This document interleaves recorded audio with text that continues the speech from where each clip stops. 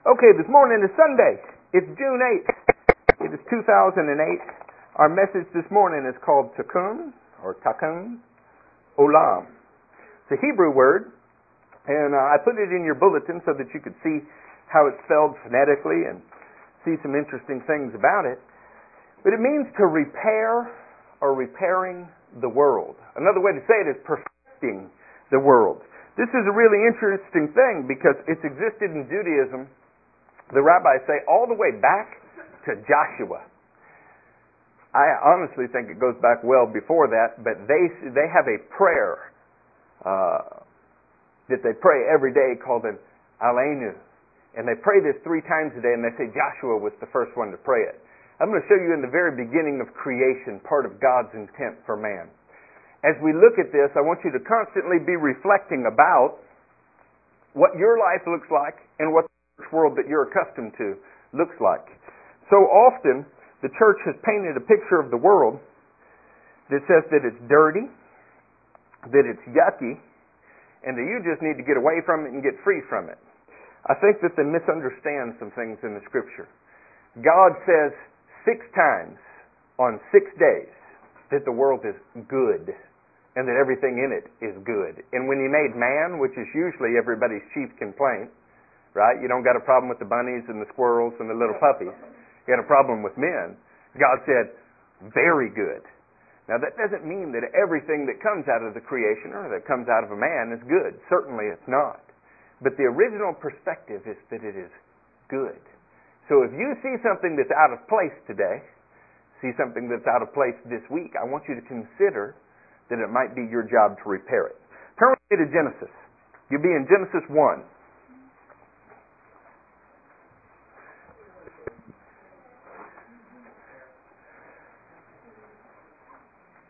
There are people with us in Thibodaux today. There are people with us in North Houston, West Houston, Baton Rouge. It's kind of exciting to have an internet ministry growing, huh? And we have some guests here. I am sure thankful that you're here. It's special. I believe that the calling of this ministry, I believe what Jesus spoke to us in the beginning was that He would make us like a magnet that drew the precious metals of the earth to this place. And that it was our job to polish you, to show you what God's called you to be and what you can become.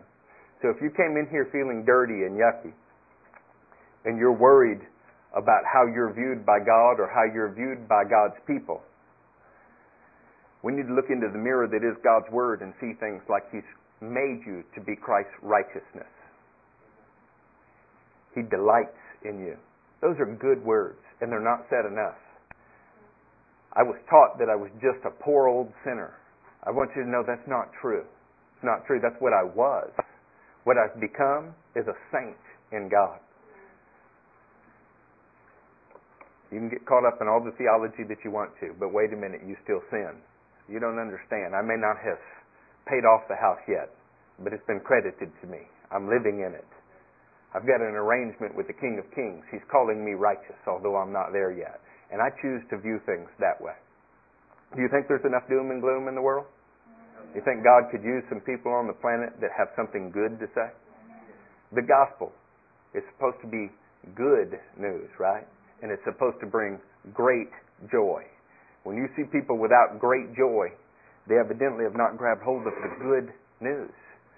Unfortunately, our churches are replete with that. Today we're going to look at some ways to be different, and we're going to look at the Hebraic roots of the Scripture and how Jesus Himself walked in practice. Fair enough?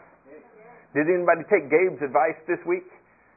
Gabe and Charlotte issued a challenge to read Isaiah 61 and read it as the Spirit of the Lord is upon me to do this and this and this. Saints, we need to view ourselves as God's ambassadors. When you do that, you'll act like God intends for you to act, and you'll see your life as purposeful and having meaning. Are y'all in Genesis? Yes. In Genesis 1, we'll start in the 28th verse. So God blessed them. Yeah, I'm sorry, pages are still turning. Tell me when you're there. Adam's there, we can move on. God blessed them and said to them, be fruitful and increase in number. Fill the earth and subdue it. Rule over the fish of the sea, the birds of the air, and every living creature that moves on the ground. Then God said, I give you every seed-bearing plant on the face of the whole earth, and every tree that has fruit with seed in it. They will be yours for food. And then he goes on to explain things and says it is very good. Man's original mission, man who is created in the image of God, meaning that you look in some way, you reflect in some way the divine. Our original mission is to multiply ourselves, increase these little reflectors of God's presence all over the earth and subdue it. I don't know about you, but I never wanted to be subdued. Only a couple times in my life has it happened, but a young man in high school thoroughly gave me a new attitude and look out on life. In a physical confrontation, he beat me into the dust of the earth, and I was very well subdued. Subdued, it implies resistance. You usually use the phrase as policemen chasing a criminal, and they had to subdue them. And God tells man to subdue the earth. The other word there, fill the earth. The King James, if you're reading from that, I think Miss Betty was reading from it, said, replenish the earth. It has to do with filling the earth with something that is good and restraining that which is bad. Now, many times in our theology, the Western world has gone wrong. And one of the reasons that we've gone wrong is we thought that the world got bad when man was on it and man had made a mistake. Right? You ever heard that? Of course you have. That's what's taught everywhere. Why is there a tree of knowledge of good and evil before a human being sins? Also, on what day was darkness created? Darkness throughout the Bible is indicative not just of the absence of light, but something more malevolent than that. There was a problem on the earth, and God introduced man into the earth to subdue it. He introduced man into the earth to do something about it. And unfortunately, man didn't do very well with his very first task. By the way, when you look at the commands that are given to Adam, and we're going to move on from this, one of the first things that God ever speaks directly to Adam is, you are free. He says, you're free to eat from any tree in the garden, but of this tree you must not eat. God is not a God of restriction. The church is a church of restriction, but God is not a God of restriction. You are not a Christian because of the list of things that you do not do. We're followers of Christ because of the things that we do that are like Christ. So if you think holiness is hiding in a cave, wearing a burlap sack, and enjoying nothing, then we bought into a lie that was sold to us. And I'll show you how we got it today. But more than talk about the lie, we're all familiar with it, we've lived in it. I want you to see the goodness of the creation that God has for us and what we're supposed to be doing. Is that fair enough? Okay. Jennifer and Michelle and I watched ShamWow yesterday. That commercial played like 9 times in a row. ShamWow. Yeah. $19.99. You can get this amazing chamois. This guy is jumping all over the place. He couldn't be any more excited or enthusiastic about a rag. Saints, it's okay to talk to me this morning. It's okay to be excited. We are talking about the most important things in the universe, and they can have profound effect on your life, and everywhere you go, it's better than ShamWow, and I'm not going to charge you for it. All right, turn with me to Genesis 12. Tikkun Olam, repairing the world. Sometimes you hear the same phrase as Tikkun HaOlam, which means like as it's complete, the restoration of the world. Tell me when you're in Genesis 12. Good. See, I'm testing to see whether you'll actually talk to me. I appreciate that. Church was never supposed to be a lecture setting. In the synagogues, in the early days when Jewish believers who had accepted the Messiah came to meet, one would stand up and read. Actually, 7 would stand up and read. That's why it was Jesus' turn to read Isaiah 61 one day. The pastor or ruler of the synagogue, his job was to make sure they didn't make a mistake when they were reading. But the congregation brought the message. Boy, what a difference that is. So I've asked several of you to speak in the next few Wednesdays, and I'll be excited to see what you have. Have y'all enjoyed the last couple Wednesdays? My son testified. He gave a great testimony. He said, Dad, I enjoy when they preach more than when you preach. I said, thank you, son. All right, in Genesis 12, the Lord had said to Abram, leave your country, your people, and your father's household, and go to the land I will show you. I will make you into a great nation, and I will bless you. Great nation. God took one man and said, I'm going to build you into something that is a great nation. Now it's funny, Abram's name means exalted father, but what God changes his name to, Abraham, means father of the nations. God's first calling to Abraham says, I'm going to make you into a great nation. I will make your name great, and you will be a blessing. I will bless those who bless you, and whoever curses you, I will curse, and all peoples on earth will be blessed through you. My point here is that Adam, before Abraham, was put on the earth to fill it with things that looked like God, to subdue the things that didn't look like God. That was his job. And he fell down on the job. So God takes a man and says, I'm going to make you Abraham, you exalted father. I'm going to make you the father of many nations. In fact, I'm going to make you a great nation because I want to bless the nations of the earth through you. So often Christianity has become so self-centered. That's I don't know any better way to say it. Self-centered. How can I be blessed? What can I do? What about me? Me, Susie, Johnny, us four, no more. Whatever we can do to gain something for ourselves. This book, this Hebrew book from the beginning, has to do with you blessing other people. Because the world is in need of repair. It needs gross renovation, and God is picking people who will be about that business. We'll get into how exactly you do that in a little bit, but I want to first show you some examples of people and nations that God picked for this. He said from Abraham, I'm going to raise up for you a great nation. Because of that, Exodus 19:5, God speaks to his people, and he says, you will be for me a special nation, a nation of priests, holy royal priests. Israel had a special calling. They had the same calling that all mankind had, but all mankind had failed at it. They were not interested in repairing the world. They were interested in getting whatever they could out of it at others' expense. That's why God sent the Noahic flood.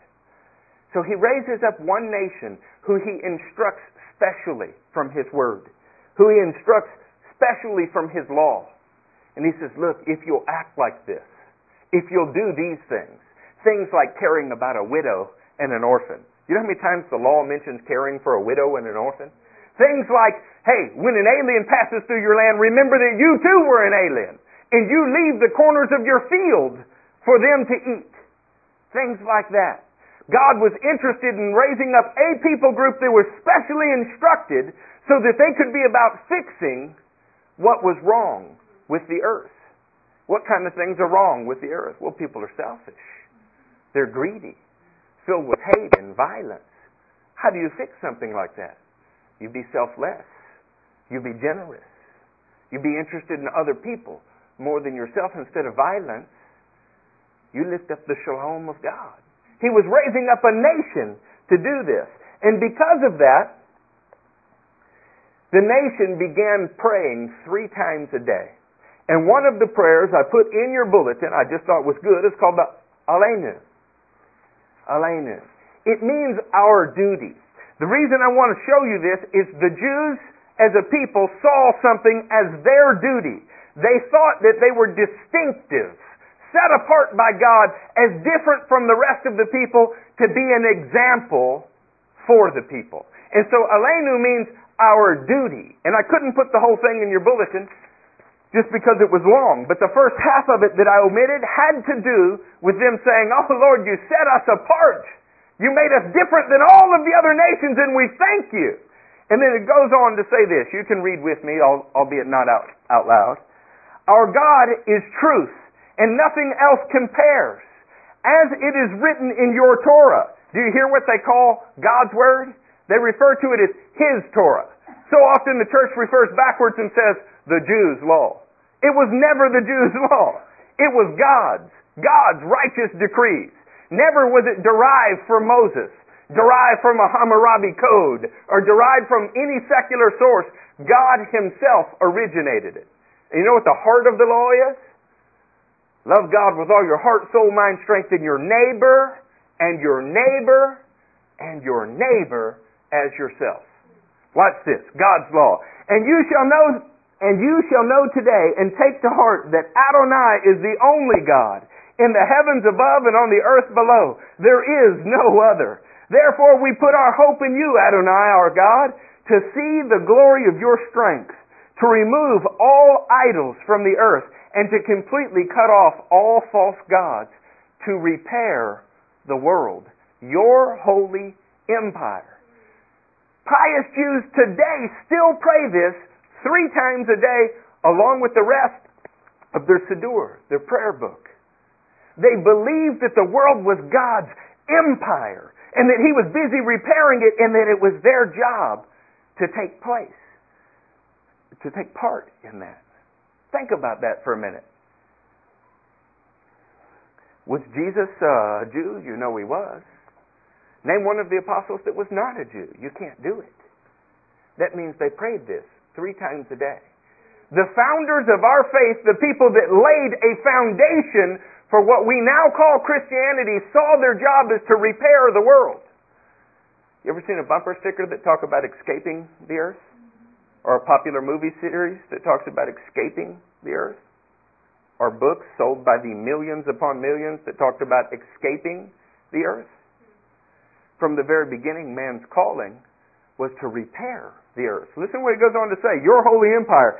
And for all living flesh to call on your name. And for all the wicked of earth to turn to you. They prayed for the wicked of the earth to turn to God. There's not a more persecuted people group on the planet than the Jewish people. Every Christian nation has at one time brutalized the Jewish people. The reason most of us don't know that, and we're not familiar with it, is imagine that it was not emphasized in our history books. But it is a historical fact. And yet they pray every day for the wicked people of the world. And may all the world's inhabitants recognize and know that to you every knee must bend and every tongue must swear loyalty. Before you, Adonai, our God, may all bow down and give honor to your precious name. And may all take upon themselves the yoke of your rule. And may your reign over them soon, and then it goes on to talk about be fulfilled. The yoke of your rule. Do you remember when Jesus offered His yoke to us? All you who are heavy laden and wearied, take my yoke upon you. Jesus' yoke is the same yoke they're praying about there. It is an easy and a light thing to walk in the rule of God. You know what's not an easy and light thing? To walk against it. Because the world is decaying and we're put here to repair it. The reason many people have no sense of purpose in life. The reason that I had no sense of purpose in life was we were going against what God put man on the planet for. This shows up in all kind of interesting ways. The Jews saw it as their duty. But even in today's modern political climate in this country, is there not lots of people very fascinated with ways to protect the environment, the world? In fact, a little ivory-billed woodpecker in the southern states that has not existed since the 40s, somebody thought they caught a picture of. It's a little bit like looking at a picture of the Loch Ness Monster or a Bigfoot. It's kind of a blurry image in the distance. And they've been searching with federal funds for 4 years to find this. And in the meantime, because it's an endangered species, a $350 million expenditure has been written off that would provide water to all the farmers in this southern state. Mankind has it in us to want to repair what's broken in the creation. But when we don't have God's yoke upon us, His rule, we don't have a first clue how to do it. Everything that we do makes things worse. We'll try to save a minnow at the expense of a human being. See, our judgments are not quite right. We'll get into that more in a minute. But it's bound up in our heart to want to fix what is broken. Some of you in here have nursing backgrounds. And I'm very, very thankful We'll use Angie as an example. Very thankful for Angie's nursing background and that God has given her a good husband. But I have watched nurses marry men they thought they could fix because God put in their heart the desire to fix what was wrong. And that's why they chose a vocation that helped fix people who were broken. And unfortunately, some that I've known married men that were broken, and it broke both of them. But all of this has to do with an innate desire in mankind. And nobody had that more strongly than Israel. Turn with me to 1 Kings. We'll start moving towards the New Testament. Are you all asleep? No?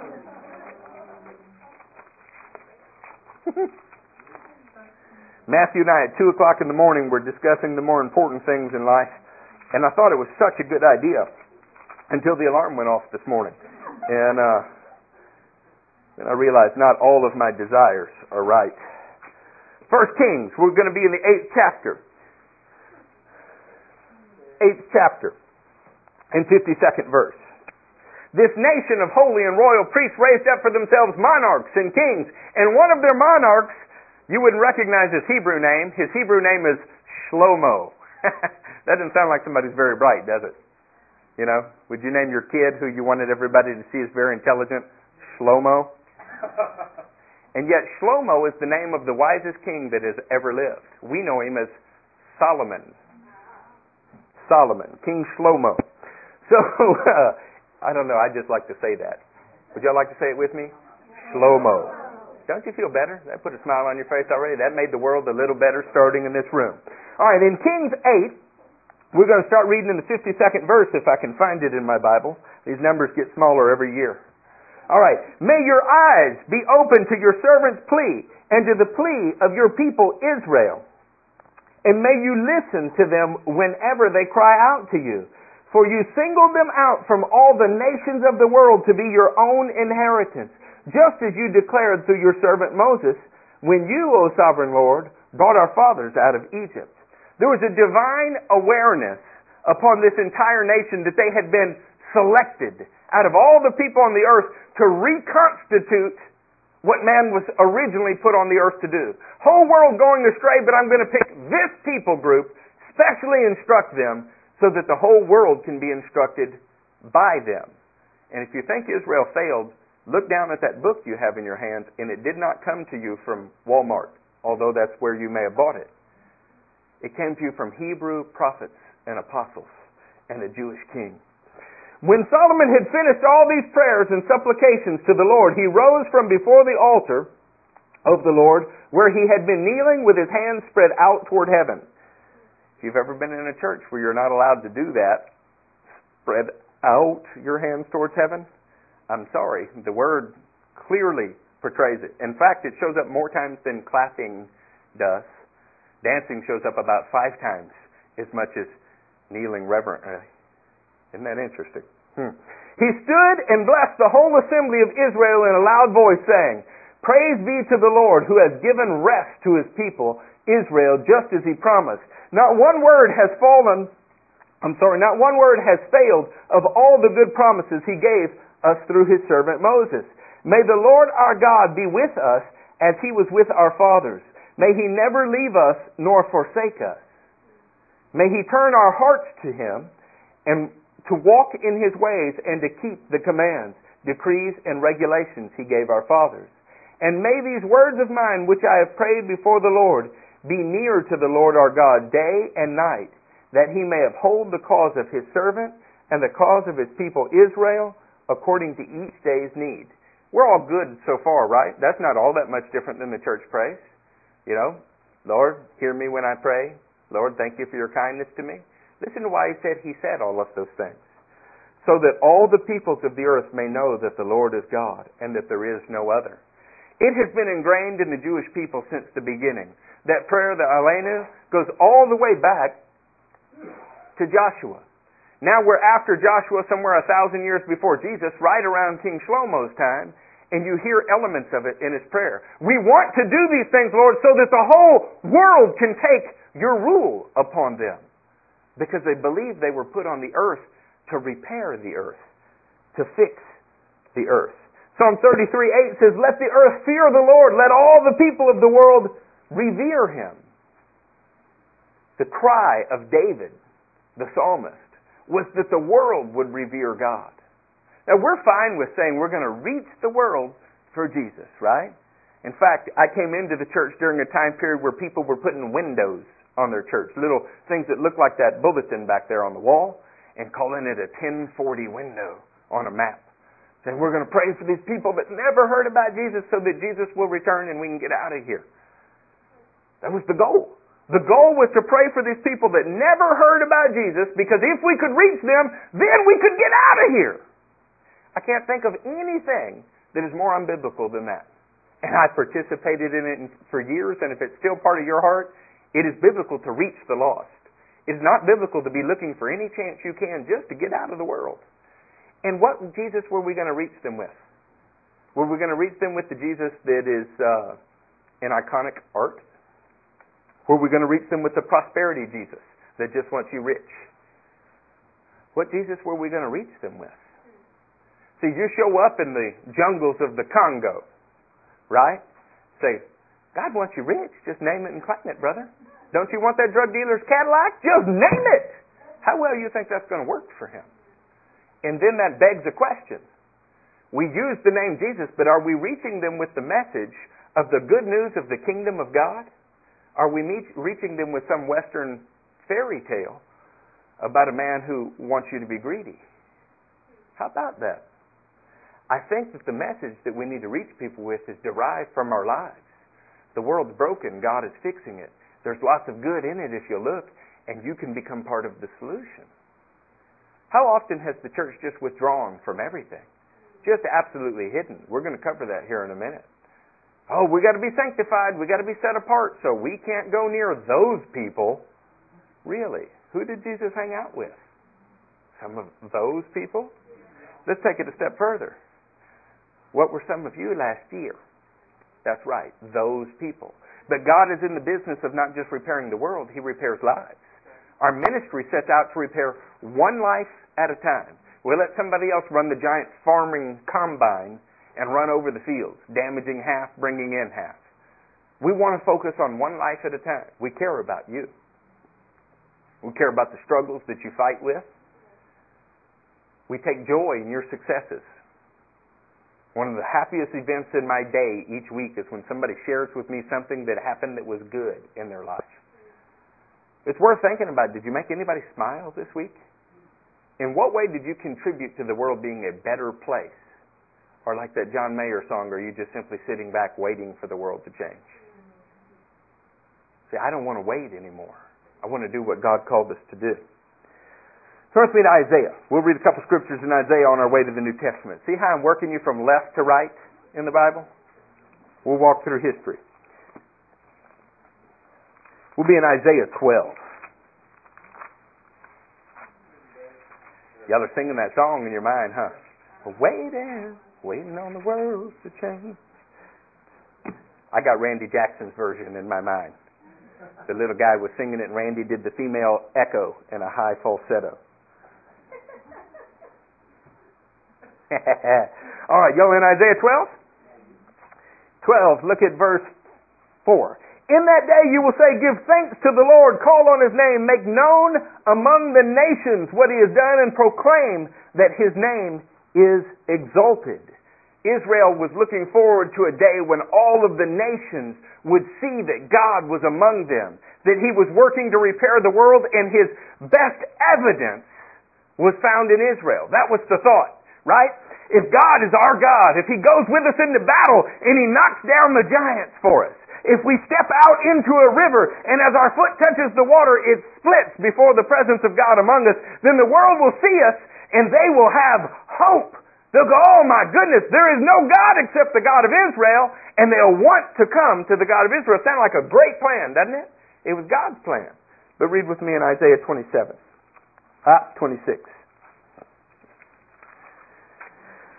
In Isaiah 26, 740 years before Jesus, Isaiah is coming to a conclusion that is painful. It's the 26th chapter, 18th verse. Now, we'll say 17th verse. As a woman with child is about to give birth, writhes and cries out in her pain. So we were in your presence, O Lord. We were with child, we writhed in pain, but we gave birth to the wind. We have not brought salvation to the earth. We have not given birth to the people of the world. Isaiah is brokenhearted because he's realized that Israel got close. They got close and God's presence was with them, and their purpose was to be a priestly nation showing the world how to be reconciled to God, how to fix the problems that were there. But they had a late-term miscarriage. Their goal was to give birth to the peoples of the world, meaning that those who were dwelling in death, those who only saw the world as broken and beyond help, were supposed to look at them and find life. But Isaiah said, we're failing. We're not doing it. If there's any scripture in all of the Bible that the church should be able to relate to, it should be that. Should be that. Not because God's mad at us, not because we're bad people, but because so often we've been misdirected. We've been looking for the chance simply to go to heaven. We've been looking for the chance to be blessed in our finances.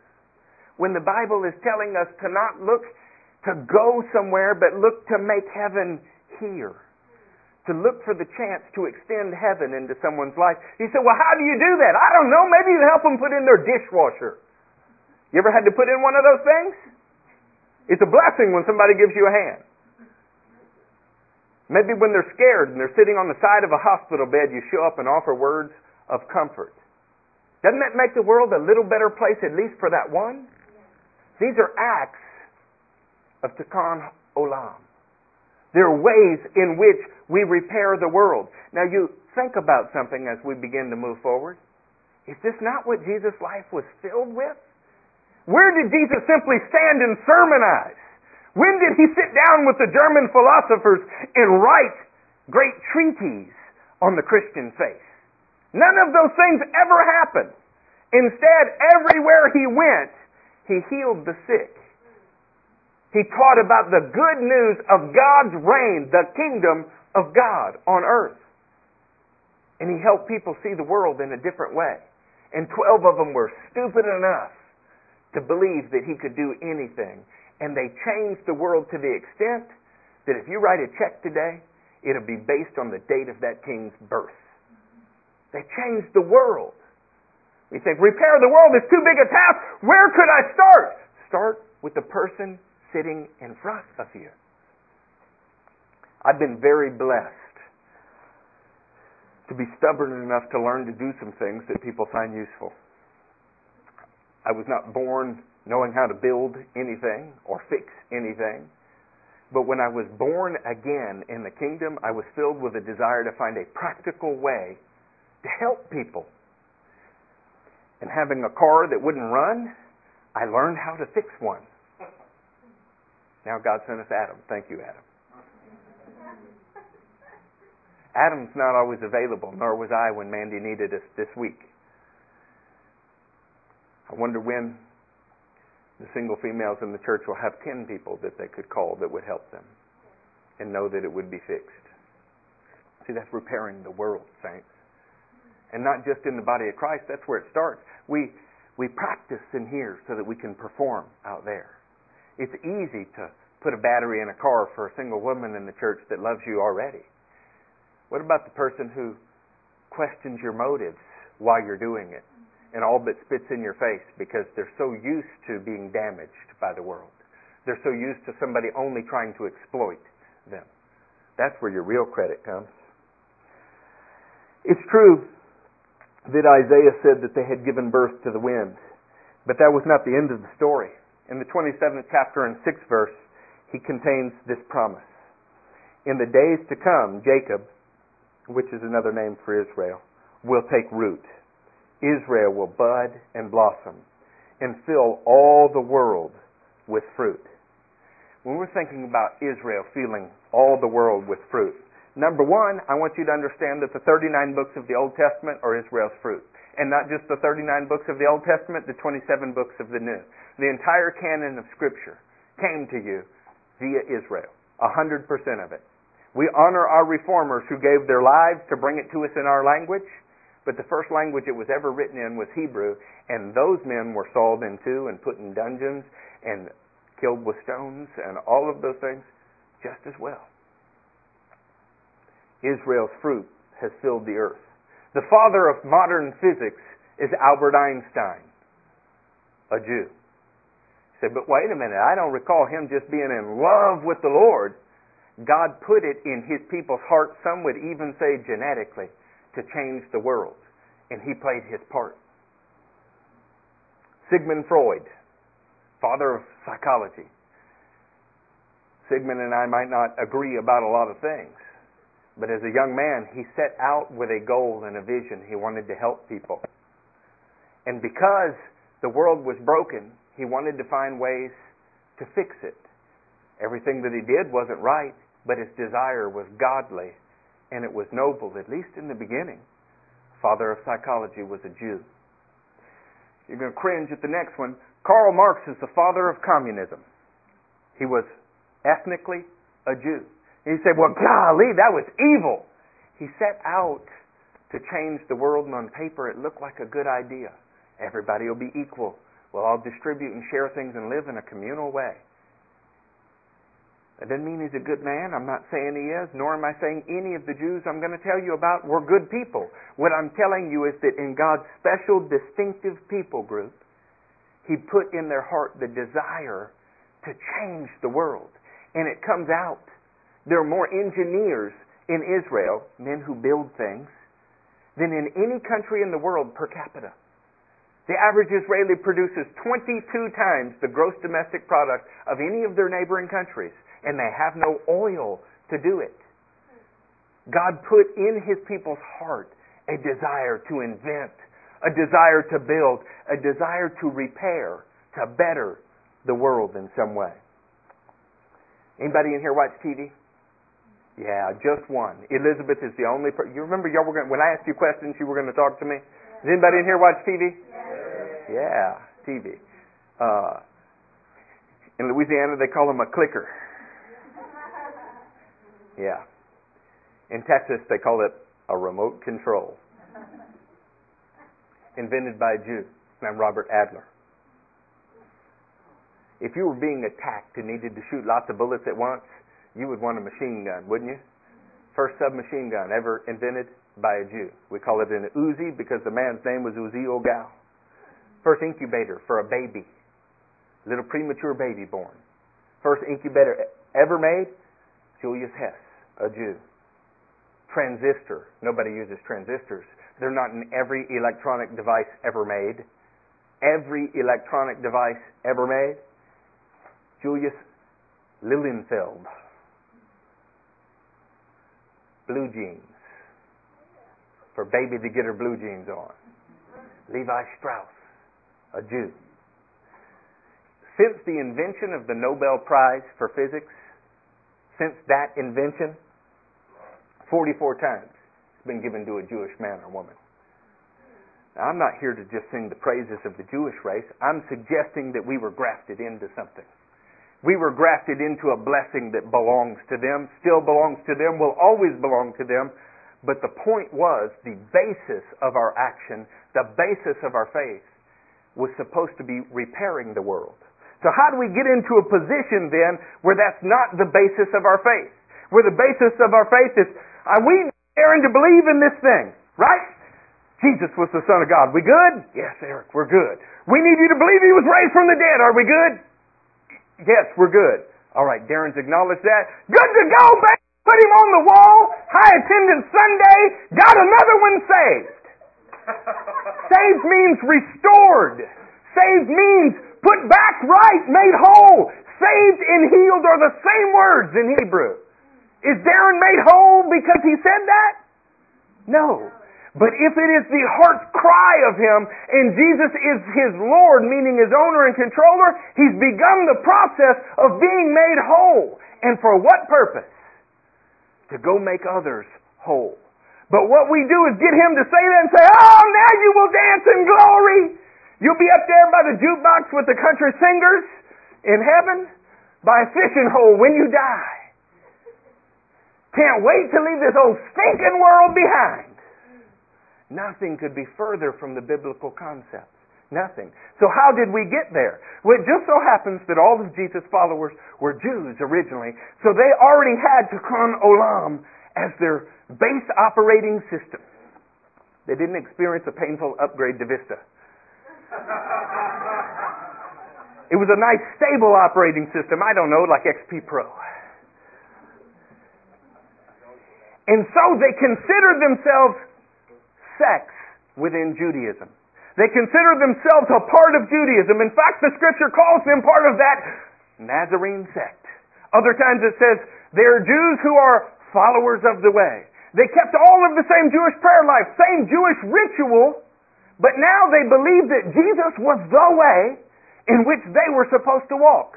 So what should God's repairing the world look like? It should look like what Jesus did, and they imitated Him. But in 70 AD, their temple was knocked down. That didn't destroy the Christians, the Jews who would later become called Christians. They were taught that their body was the temple of God. Judaism had to begin to reinvent itself a little bit around that time, though. What do we do if we can't sacrifice? And they came to a right conclusion. Obedience is better than sacrifice. So they saw prayer and study of the Torah as the highest form of Judaism. But they were still under the yoke of Roman oppression. So now we have Jews who believe in Jesus, who are worshiping outside of a temple in a form of Judaism. And we have Jews who don't believe in Jesus, worshiping God outside of Jesus. It's a problem, isn't it? But it was a family problem. How many of you know that a brother and a sister can be mad at each other every day, but when attacked by an outside force? My sister one time whipped 8 boys at a swimming pool because they were picking on me. She didn't have any problem beating me up at home, but she didn't want anybody else doing it. That was her job alone. So now we have a schism, a divide within Judaism. Those who follow Yeshua and those who don't, but all Jews. And something happens. In 132, a Jew named Simon Bar Kokhba. His name means Simon, the son of a star. Man, that's a nice name, huh? The son of a star. Got proclaimed Messiah by Rabbi Akiva. And the reason Rabbi Akiva named him Messiah, and by the way, a Messiah, not the Messiah. Rabbi was not a stupid man. He knew that this person was not the Messiah, but he determined that he was a Messiah to get them out of the yoke of Roman oppression. They revolted against Rome a second time. And when that happened, Hadrian sent Sextus Julius Severus all the way from Britain, thanks Debbie, all the way from Britain to Israel with such an overwhelming force that they put down the Second Jewish Revolt. Now I want you to think about something before we get into that, though. If you are both Jews, Casey's a Jew who believes in Yeshua, a Jew who still is Jewish in every way, but he says Yeshua, Jesus, is the way. And I say, no, I'm a Jew, but I think Casey's wrong. We're like denominations within Judaism. But now, not only is Rome in a war with us, I have to pick sides. Because part of my family says Bar Kokhba's the Messiah, and you side with us or you side with Rome. Now all of a sudden there's a deep schism in Judaism. Because Jews who believed in Jesus and could not follow Bar Kokhba as their Messiah were viewed as disloyal. In fact, when they saw Rome coming and surrounding the city, they heeded the words of Jesus and left the city. So now they're viewed as cowards. But what choice did they have? Bar Kokhba was not their Messiah, and they were trying to be obedient to their Messiah. You ought to be able to sympathize with both sides there. If you were a Jewish nationalist, wouldn't you be upset if somebody would not fight to defend your country? But if you were a Jewish believer in Yeshua at that time, what would you have done? Would you have gone out and fought under the banner of a man called the Messiah? By the way, Rabbi Akiva used Numbers 24 about a star coming out of Jacob as his pretext for calling this man the Messiah. That very scripture speaks about Jesus. So Hadrian sends his very best. His losses were so high in this battle that when he had to give the report to the Roman Senate, Hadrian had to go back to the Roman Senate, and give his report. The standard greeting at the time was, "I and the legions are well," and then you give the report. He couldn't muster it out of his mouth because they lost so many fighting these Jews. This was the beginning of an anti-Semitic movement that hated Jews worldwide. Hadrian, from that point forward, outlawed Jews from Israel. So picture this. You're a Jewish believer in Jesus. You're hated by your own people because you're disloyal. You're hated by the Roman world because you are a Jew. So suddenly now that the Jews have made it so easy for Christians, Gentiles, to come into their faith, suddenly they're hated by everybody. And what began to happen is churches that were full of Romans who had become Christians sprang up everywhere, but there was no love for the Jewish people. So we began to adopt Greek concepts rather than Hebrew concepts. Rather than going to ask a Jewish apostle, how should we view this? Rather than just looking at Jewish scripture and using that alone, we began to look to men that we called church fathers. Can I tell you? The church fathers in the 2nd century were as screwed up as the church fathers today. You don't think that's true? Watch the news. Men that people call fathers do bad things all the time. It was no different in the 2nd century. The fact that they were called church fathers didn't make them right. And you know what? They were all Greek. And the Greeks believed something. In their very core, when they were first raised, before they encountered Yeshua, the Jewish Christ, the first thing that they believed was this earth is tainted. It's bad. That is in the heart of all of the Greek religions. And you know what's worse than the earth? Your very flesh. That's what they thought.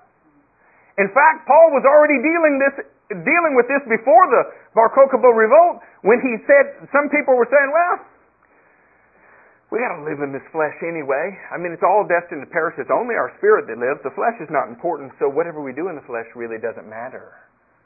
And they began teaching that it was okay to be sexually immoral. And he said, God will burn you and your body. Wrote that in the letter of Corinthians. But this was Jewish, a rejection of Jewish thought. It was a Greek ideal, and it produced in the church an off-worldly concept. One day we're just leaving this old stinking world behind. Because the world's inherently evil, and the only thing inherently good is your spirit, was the thought. And it seems right, doesn't it? Except that is not at all what God said from the beginning. He said the earth was good, and He put man on it to reshape it, to replenish it, to fix it. But without any Jews in the church, we were left to go our own way. Isn't that sad? But what about our great reformers? Our great reformers were products of their environment. Martin Luther was one time asked what heaven was like, and he described it as candied apples, golden horses, and lollipops. That's not a joke.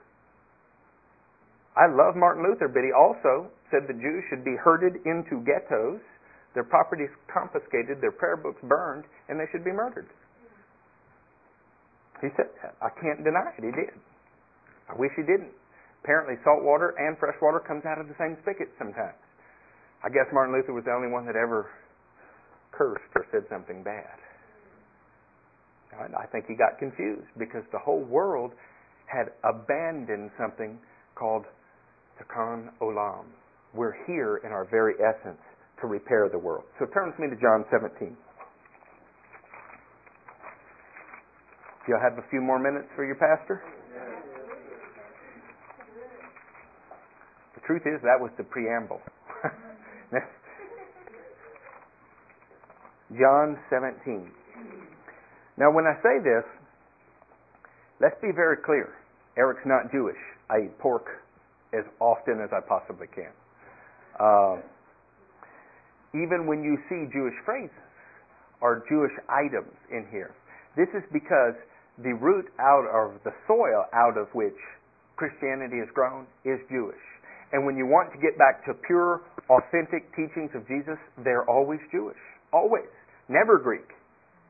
And yet all of our time in our New Testament studies, all of our pastor seminary time is all spent on Greek culture and Greek language. It's causing problems. It's causing problems because if you ask the average Christian on the street, what is God's plan for you? It's that I go to heaven. And I tell you, you cannot find that phrase anywhere in the Bible, although you do go to heaven if you die. I'm not saying you don't. We're waiting for heaven to come this way and be set up on earth. Write this down just for fun. Okay? It's Revelation 11:15. Because I'm going to forget to tell you, but Revelation 11:15 says, "Now the kingdom of the world has become the kingdom of our God." It's after the seventh seal, guys. It's at the end. The goal is that the kingdom of the world be turned into God's kingdom. But I didn't want you to go there. I just wanted you to write it because you're supposed to be in John 17. In the first verse of John 17, it says, "After Jesus said this, he looked towards heaven and prayed." But we're supposed to pray with our heads bowed, right? Aren't we? Isn't that how you were taught to pray? It's not how Jesus prayed. It's not how Jews prayed. It's not how Solomon prayed. How did Solomon pray? Hands stretched out, face turns toward heaven. And Jesus is a Christian, right? No. Jesus is a Jew. He's born in a Jewish household. He was raised as a Jew. So how do you think Jesus prayed? Well, it tells us. He turned his face towards heaven. What's the difference between turning your face towards heaven and bowing? What do you really think the difference is? Oh, to each their own, tomato, tomato, right? Unless one has a connotation of, I'm so sinful and dirty, and the other has the connotation of, I was made to reflect your glory. See, even these subtle differences in what we've been taught affect the way that we act. I encourage you to raise your face towards heaven because you were made by God to reflect His glory. That's why the Jews pray the way they did. They saw themselves as distinct out of all the nations.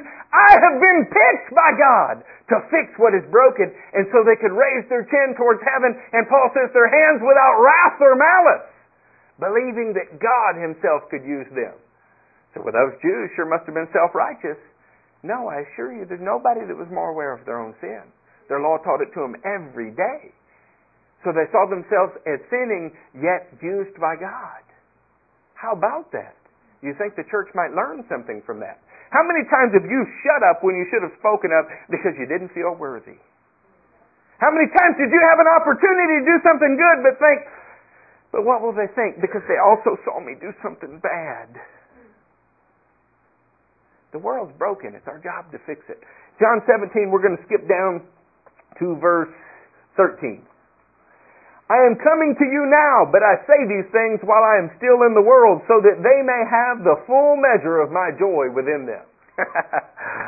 You see the witness of Christ everywhere, right? Everywhere you go, you see the full joy of Jesus in people. Dude, I don't even see a tenth of the joy of Jesus in people. The most resounding testimony about mankind, if you walk around the mall in traffic, anywhere you go, is that people are generally pretty hacked off. People are mad most of the time, but they all claim to be Christians. Maybe we're missing something. I have given them your word, and the world has hated them, for they are not of the world any more than I am of the world. Here, the sense of the world is cosmos. It means the world system. My prayer is not that you take them out of the world, but that you protect them from the evil one. Did you hear that? My prayer is not that you take them out of the world. So Jesus has a chance to talk with the Father in earshot of people. And the people get to write it down. He actually says, I'm just saying this while I'm here for their benefit. Because Father, you and I are already on the same page. He says that in a little while. So He's saying this so that John can hear it and write it down. And Jesus' heartfelt desire, what He's praying and talking to the Father about, is, Lord, just leave this stinking earth behind. Snatch them all up to heaven. He says, my prayer specifically is not that they be taken out of the world, but that they be protected from the evil one. In other words, you guys are in hostile territory. There's something here that has to be subdued. And Jesus prayed that you would be protected from it, but not removed from it. So why do Christians run and hide in the corner when somebody has a beer or a cigarette? What if somebody doesn't listen to the kind of music you do? Well, surely stay away because you need to be holy. Well, if you really believe what they're doing is wrong, what hope do they have if you hide from them? Well, they know where we're at. They can find us in the church. That's right. You've made your church so attractive they all want to go there, right? I mean, it's such a great place to be. Good place for your kids to sleep. See, there's something wrong. Something's wrong even with the idea of all of us are conditioned. We pray over our food. Lord, bless this food to the sanctity of our body, right? And the idea is God's got to make this food clean. The Bible says if it's eaten in thankfulness, it's already clean. Jews didn't pray to sanctify their food. They didn't. They prayed and thanked God before they ate, and they thanked God after they ate, and that was the more pronounced prayer. They thanked Him for filling their bellies. They weren't worried that they would get sick if they didn't. God made it. It was good. If you want to pray over Taco Bell, that's okay. I understand. I understand. Pray before and after and during. And during. Well, what about this come apart and be separate idea? They are not of the world, even as I am not of it. Okay, so are they aliens? If what we're talking about is really off-world concepts, are they aliens? Are they literally the little big-headed creatures with big eyes? So what does he mean when he says they're not of the world? They're not part of this broken part of the world. They're here to repair it. Sanctify them by the truth. Your word is truth. As you sent me into the world, I have sent them into the world. For them I sanctify myself, that they too may be truly sanctified. Sanctified is a word that means set apart for God's use. It has nothing to do with a geographical location. The church thinks of sanctify as Mandy and Michelle and Debbie are sinners, so Adam has to sit on the other side of the great divide so he can be holy. Sanctified in the Bible is you sit in the center of a crowd that is sinful, but you're different than that crowd. Salt is just like everything else on your plate, right? No, why would you do it then? You put salt onto your plate because it changes what is there. A little bit of it changes flavor radically. I put too much on some zucchini and we couldn't eat it. My prayer is not for them alone. Well, that's comforting. I pray also for those who believe in me through their message. Who's that? Well, that's Bob Cook. That's Fred Hall. That's John Dang. Those who have believed through the message of the apostles. Well, why? I pray also for those who believe in me through their message, that all of them may be one, Father. Just as you are in me and I am in you, may they also be in us, so that the world may believe that you have sent me. Why? Because we're all in the business of repairing the world. And the sooner that the world realizes that, the more they'll stop resisting it. But first the church has to wake up and get to business. By the way, when he says in, that's a Greek word. And it's E-N. Easy to remember, huh? In. And it doesn't just mean in proximity. It means intimately familiar with. When Jesus says He's in the Father, He means He's intimately familiar with the Father. When it says we're in Jesus, it means intimately familiar with. And you know what Jesus prayed 3 times a day? Help me repair the world. And so did they. That was their goal. Matthew 5. Go there. We're running out of time, and that's okay. I think y'all are getting the concept, huh? Look at some familiar scriptures here. Matthew 5. You are the salt, 5:13. You are the salt of the earth, but if salt loses its saltiness, how can it be made salty again? It is no longer good for anything except to be thrown out and trampled by men. The purpose of salt is to make something salty. Yeah, how about that? Profound, isn't it? The purpose of salt is to make something taste like salt. Salt doesn't make salt taste like salt because it's already salt. You put salt on something else to make it taste like salt. Sitting next to the people you're sitting next to should not be to make them more Christian. They're already Christians. Where would you put a Christian if you wanted to evangelize the world? Somewhere where there weren't Christians. Right? Just like you put salt on something to make it salty. But follow through the statement. What happens when Christians lose their Christ-likeness? Well, they're not good for much. Just like salt wouldn't be. How about the next one? You are the light of the world. The city on the hill cannot be hidden. Neither do people light a lamp and put it under a bowl. Instead, they put it on its stand, and it gives light to everyone in the house. In the same way, let your light shine before men, that they may see your good deeds and praise your Father in heaven. See your what? good deeds. You mean your profession of faith is not enough? How often do you even care anymore when somebody begins to tell you what they believe? I'm telling you, I start looking for a back way out of the room. If you live next to me long enough, I will see what you believe without you having to tell me. I'm not saying that you should never vocalize it. I'm saying the vocalization should come after the deeds. If you were married to a spouse that slapped you in the face first thing every morning, but then said, "I love you," how truthful would you think that statement was? The world will learn that we are here on Christ's behalf repairing it when our deeds show that. Our deeds. How about Matthew 13? They said about that little ShamWow on TV that it would pick up 20 times its weight in water. I mean, this little thing, what a bargain, $19.95. And he points out that a German made it. That's great, right? Because Germans are always smart, right? Pick up 20 times its weight in water. Did you know the Bible had a similar concept? The Bible speaks of the kingdom of God small enough to start in the heart of a child, but it will expand well beyond its container. In fact, it's almost like a catalyst for change. And in Matthew 13, you hear it said this way. 13:31.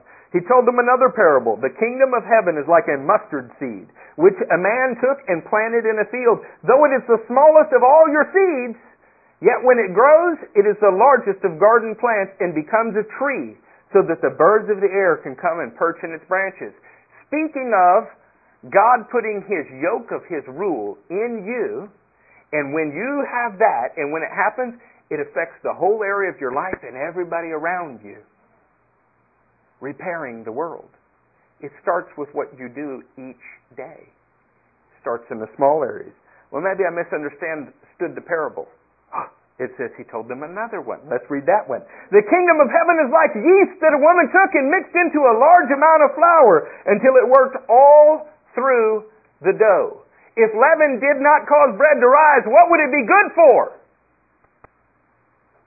That's likened unto us. These are Jewish people hearing the teaching of the Messiah, the Jewish Messiah. They already understood that they were here to repair the world, and He's reminding them. These words that I'm giving you are more than just words. They're spirit and they're life, and they're supposed to change you thoroughly and the world thoroughly. He goes on to explain the parable of the weeds, and I don't have time. But there's not just one force on the earth. It's not just one force working to bring forth a harvest of righteousness. He says that the devil sows evil ones into the field. People who are bent on destruction, who are slaves to their carnal passions, who only know how to take and hurt. I've been one of those. Some of you have too. I don't want to be anymore. When you're young, it's fun to tear things up. It's funny, the older you get, especially retired men, you are fascinated with fixing things. There's a maturing that happens. Early in life, all you can do is figure out how to be destructive. But somewhere you find out that there's just not much pleasure in that. But there is something neat about taking something ugly and making it beautiful. Jesus called us to the latter. We're not called to stand on street corners and yell that somebody's going to hell. We're called to stand on street corners and give people water who are thirsty, to cut people's grass, to help somebody who has a flat tire beside the road. James 1:27 says, a pure and faultless religion is the kind that takes care of widows and orphans. Pure and faultless religion. You want to practice repairing the world? Take care of the people that God puts in your life. And you say, well, He hadn't put anybody in my life. Then your life is too pitifully small. Go out and meet somebody. The world is dying. They are hurting all around us. People are absolutely broken. You do not have to look hard at all for somebody to be nice to. Just to be nice to. With that idea that you're called to repair the world by loving people. Let's look at the Great Commission one more time. You can read it in Matthew 28. Promise, none of you will be late to Luby's today.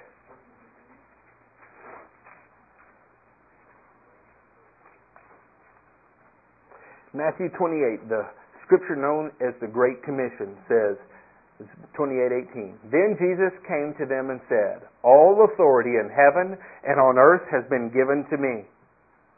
Therefore go and make disciples of all nations.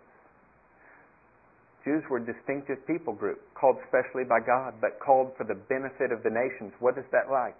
You're a Christian. You're a distinctive person because Christ is your Lord. But you're called to the peoples of the world, baptizing them in the name of the Father and of the Son and of the Holy Spirit, and teaching them to believe, obey everything I have commanded you. And surely I am always with you even to the very end of the age. So how do you make disciples? How do you preach? By what you do, saints. How much noise are those fluorescent lights making? Not very much, but you can sure see their effect. They are shining everywhere. God didn't always call us to be loudspeakers. He called us to let our light shine. How hard does salt have to work to be salt? It's just that. It's just salt. We don't have to work at being Christians. We just have to be true to the ideals that Jesus has put in us. And when you love people, it repairs the world. How about John 3:16? How about that one? For God so loved the world that He sent His only begotten Son, that whosoever should believe in Him would not perish, but have eternal life. In light of Tikkun Olam, why did He send Him to the world? To fix it, because it was broken. And whose follower are you? You're a follower of Jesus. Supposed to be fixing the broken world.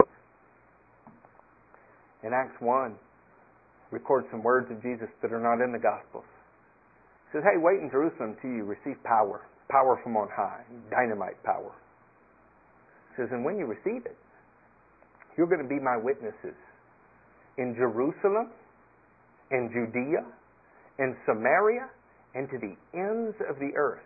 And if you were looking at a map, that would be like here, then here, then here, and then as far out as you can possibly go. I'm asking you to do something, saints. I'm asking you to look beyond the borders of your living room. I'm asking you to walk into Walmart with a purpose. There are broken people here. Who can I make their life better? And I want to tell you a secret. I don't care whether you mention the name Jesus or not. Go love somebody. Go make the world a little better place. And you know what? That's like extending God's rule, which we call heaven, right into their life, and they might like it and look for more of it. Then maybe the scripture would be true. Be ready to give an answer to everyone who asks you. When people are not asking us, maybe it's because they don't see enough of God's rule to see you as different or care. It's an amazing thing. You can go meet a stranger in a nursing home and 10 minutes later feel like he's a best friend. You really can. You can go see somebody in a hospital just a few times and form a bond with them and their families. The world needs somebody to love them. And if we're called by Christ's name and won't do it, well, what is salt if it loses its saltiness? I'd planned to read you about the Good Samaritan, but you know the parable, so let me just ask you. Why did a priest and a Levite who had been trained to repair the world pass this guy by on the side of the road? They didn't see him as worth repairing. He's a Samaritan. He's not even worth fixing. He's just a godless dog. Maybe they just thought, well, it'll take too much of my time. I got places to go. I'm in the Lord's employ. I don't have time to do what the Lord would do. I got to go do what the church told me to do. Somebody told me one time to not stop and help a woman on the side of the road, broken down, because it was the devil trying to keep me out of church.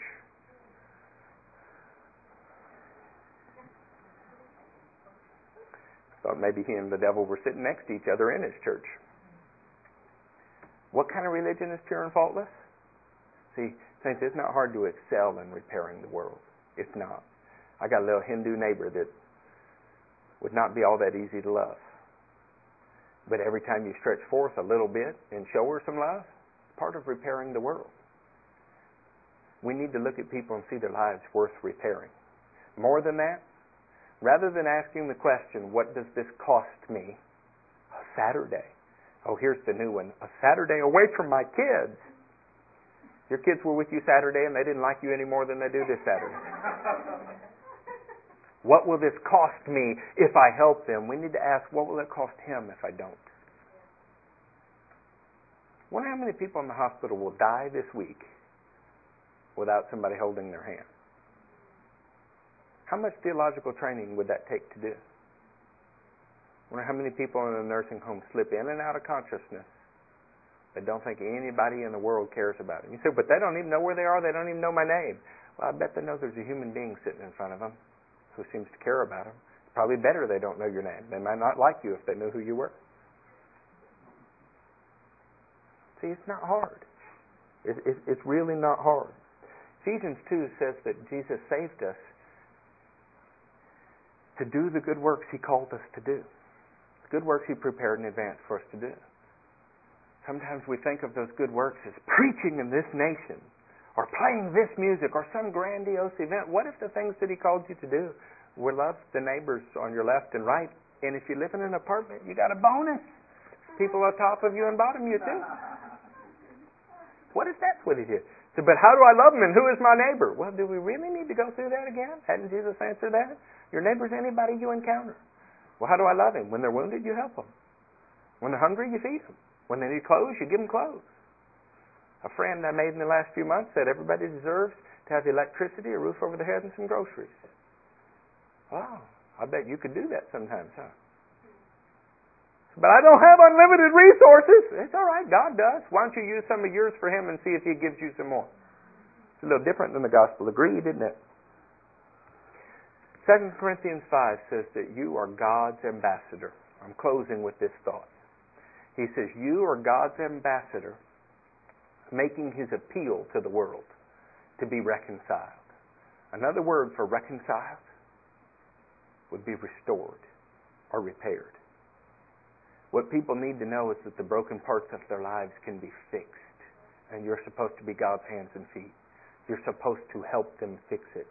If you say, be warm and well fed, I'll pray for you, and do nothing about their needs, what good is that? Now, this church is interested in service, and I know that, and I'm so thankful for it. We're going to go hand out flyers in the neighborhood. Not flyers to build a bigger church. We're going to hand out flyers so that next week when we cut their grass, they may associate the two events. Wow, somebody in Jesus' name did something nice for me. We're going to begin to become more community-oriented because I believe God wants to repair the world, not put butts in seats. We can do that on a bus, in a movie, anywhere He wanted. He wants to repair the world. Y'all stand to your feet. Here's another one. Takan olam b'milkat shaddai, to perfect the world under God's sovereignty. Lots of people are out trying to make the world a better place. But if God's sovereignty is not the basis for it, they come up with good ideas like communism that turn out to be disastrous and enslave people. I want to make the world a better place, but I'm not reducing the gospel to simply, oh, well, go do something nice for someone. God's sovereignty in your life has got to be the basis for everything. There are all kind of good organizations that do good things for people, but in the end, lead them right into a ditch. Not what we're talking about. We're talking about God having the reins of your life so that when you feel that unction from Him, that urging from Him, you'll go show kindness to the one at the lunch table nobody will sit with. Amen? Let's pray. But do me a favor, right? You learned something today. I'll let you pray after today any way you want to pray. But today, tilt your chin back, close your eyes as if you were staring at heaven through your eyelids.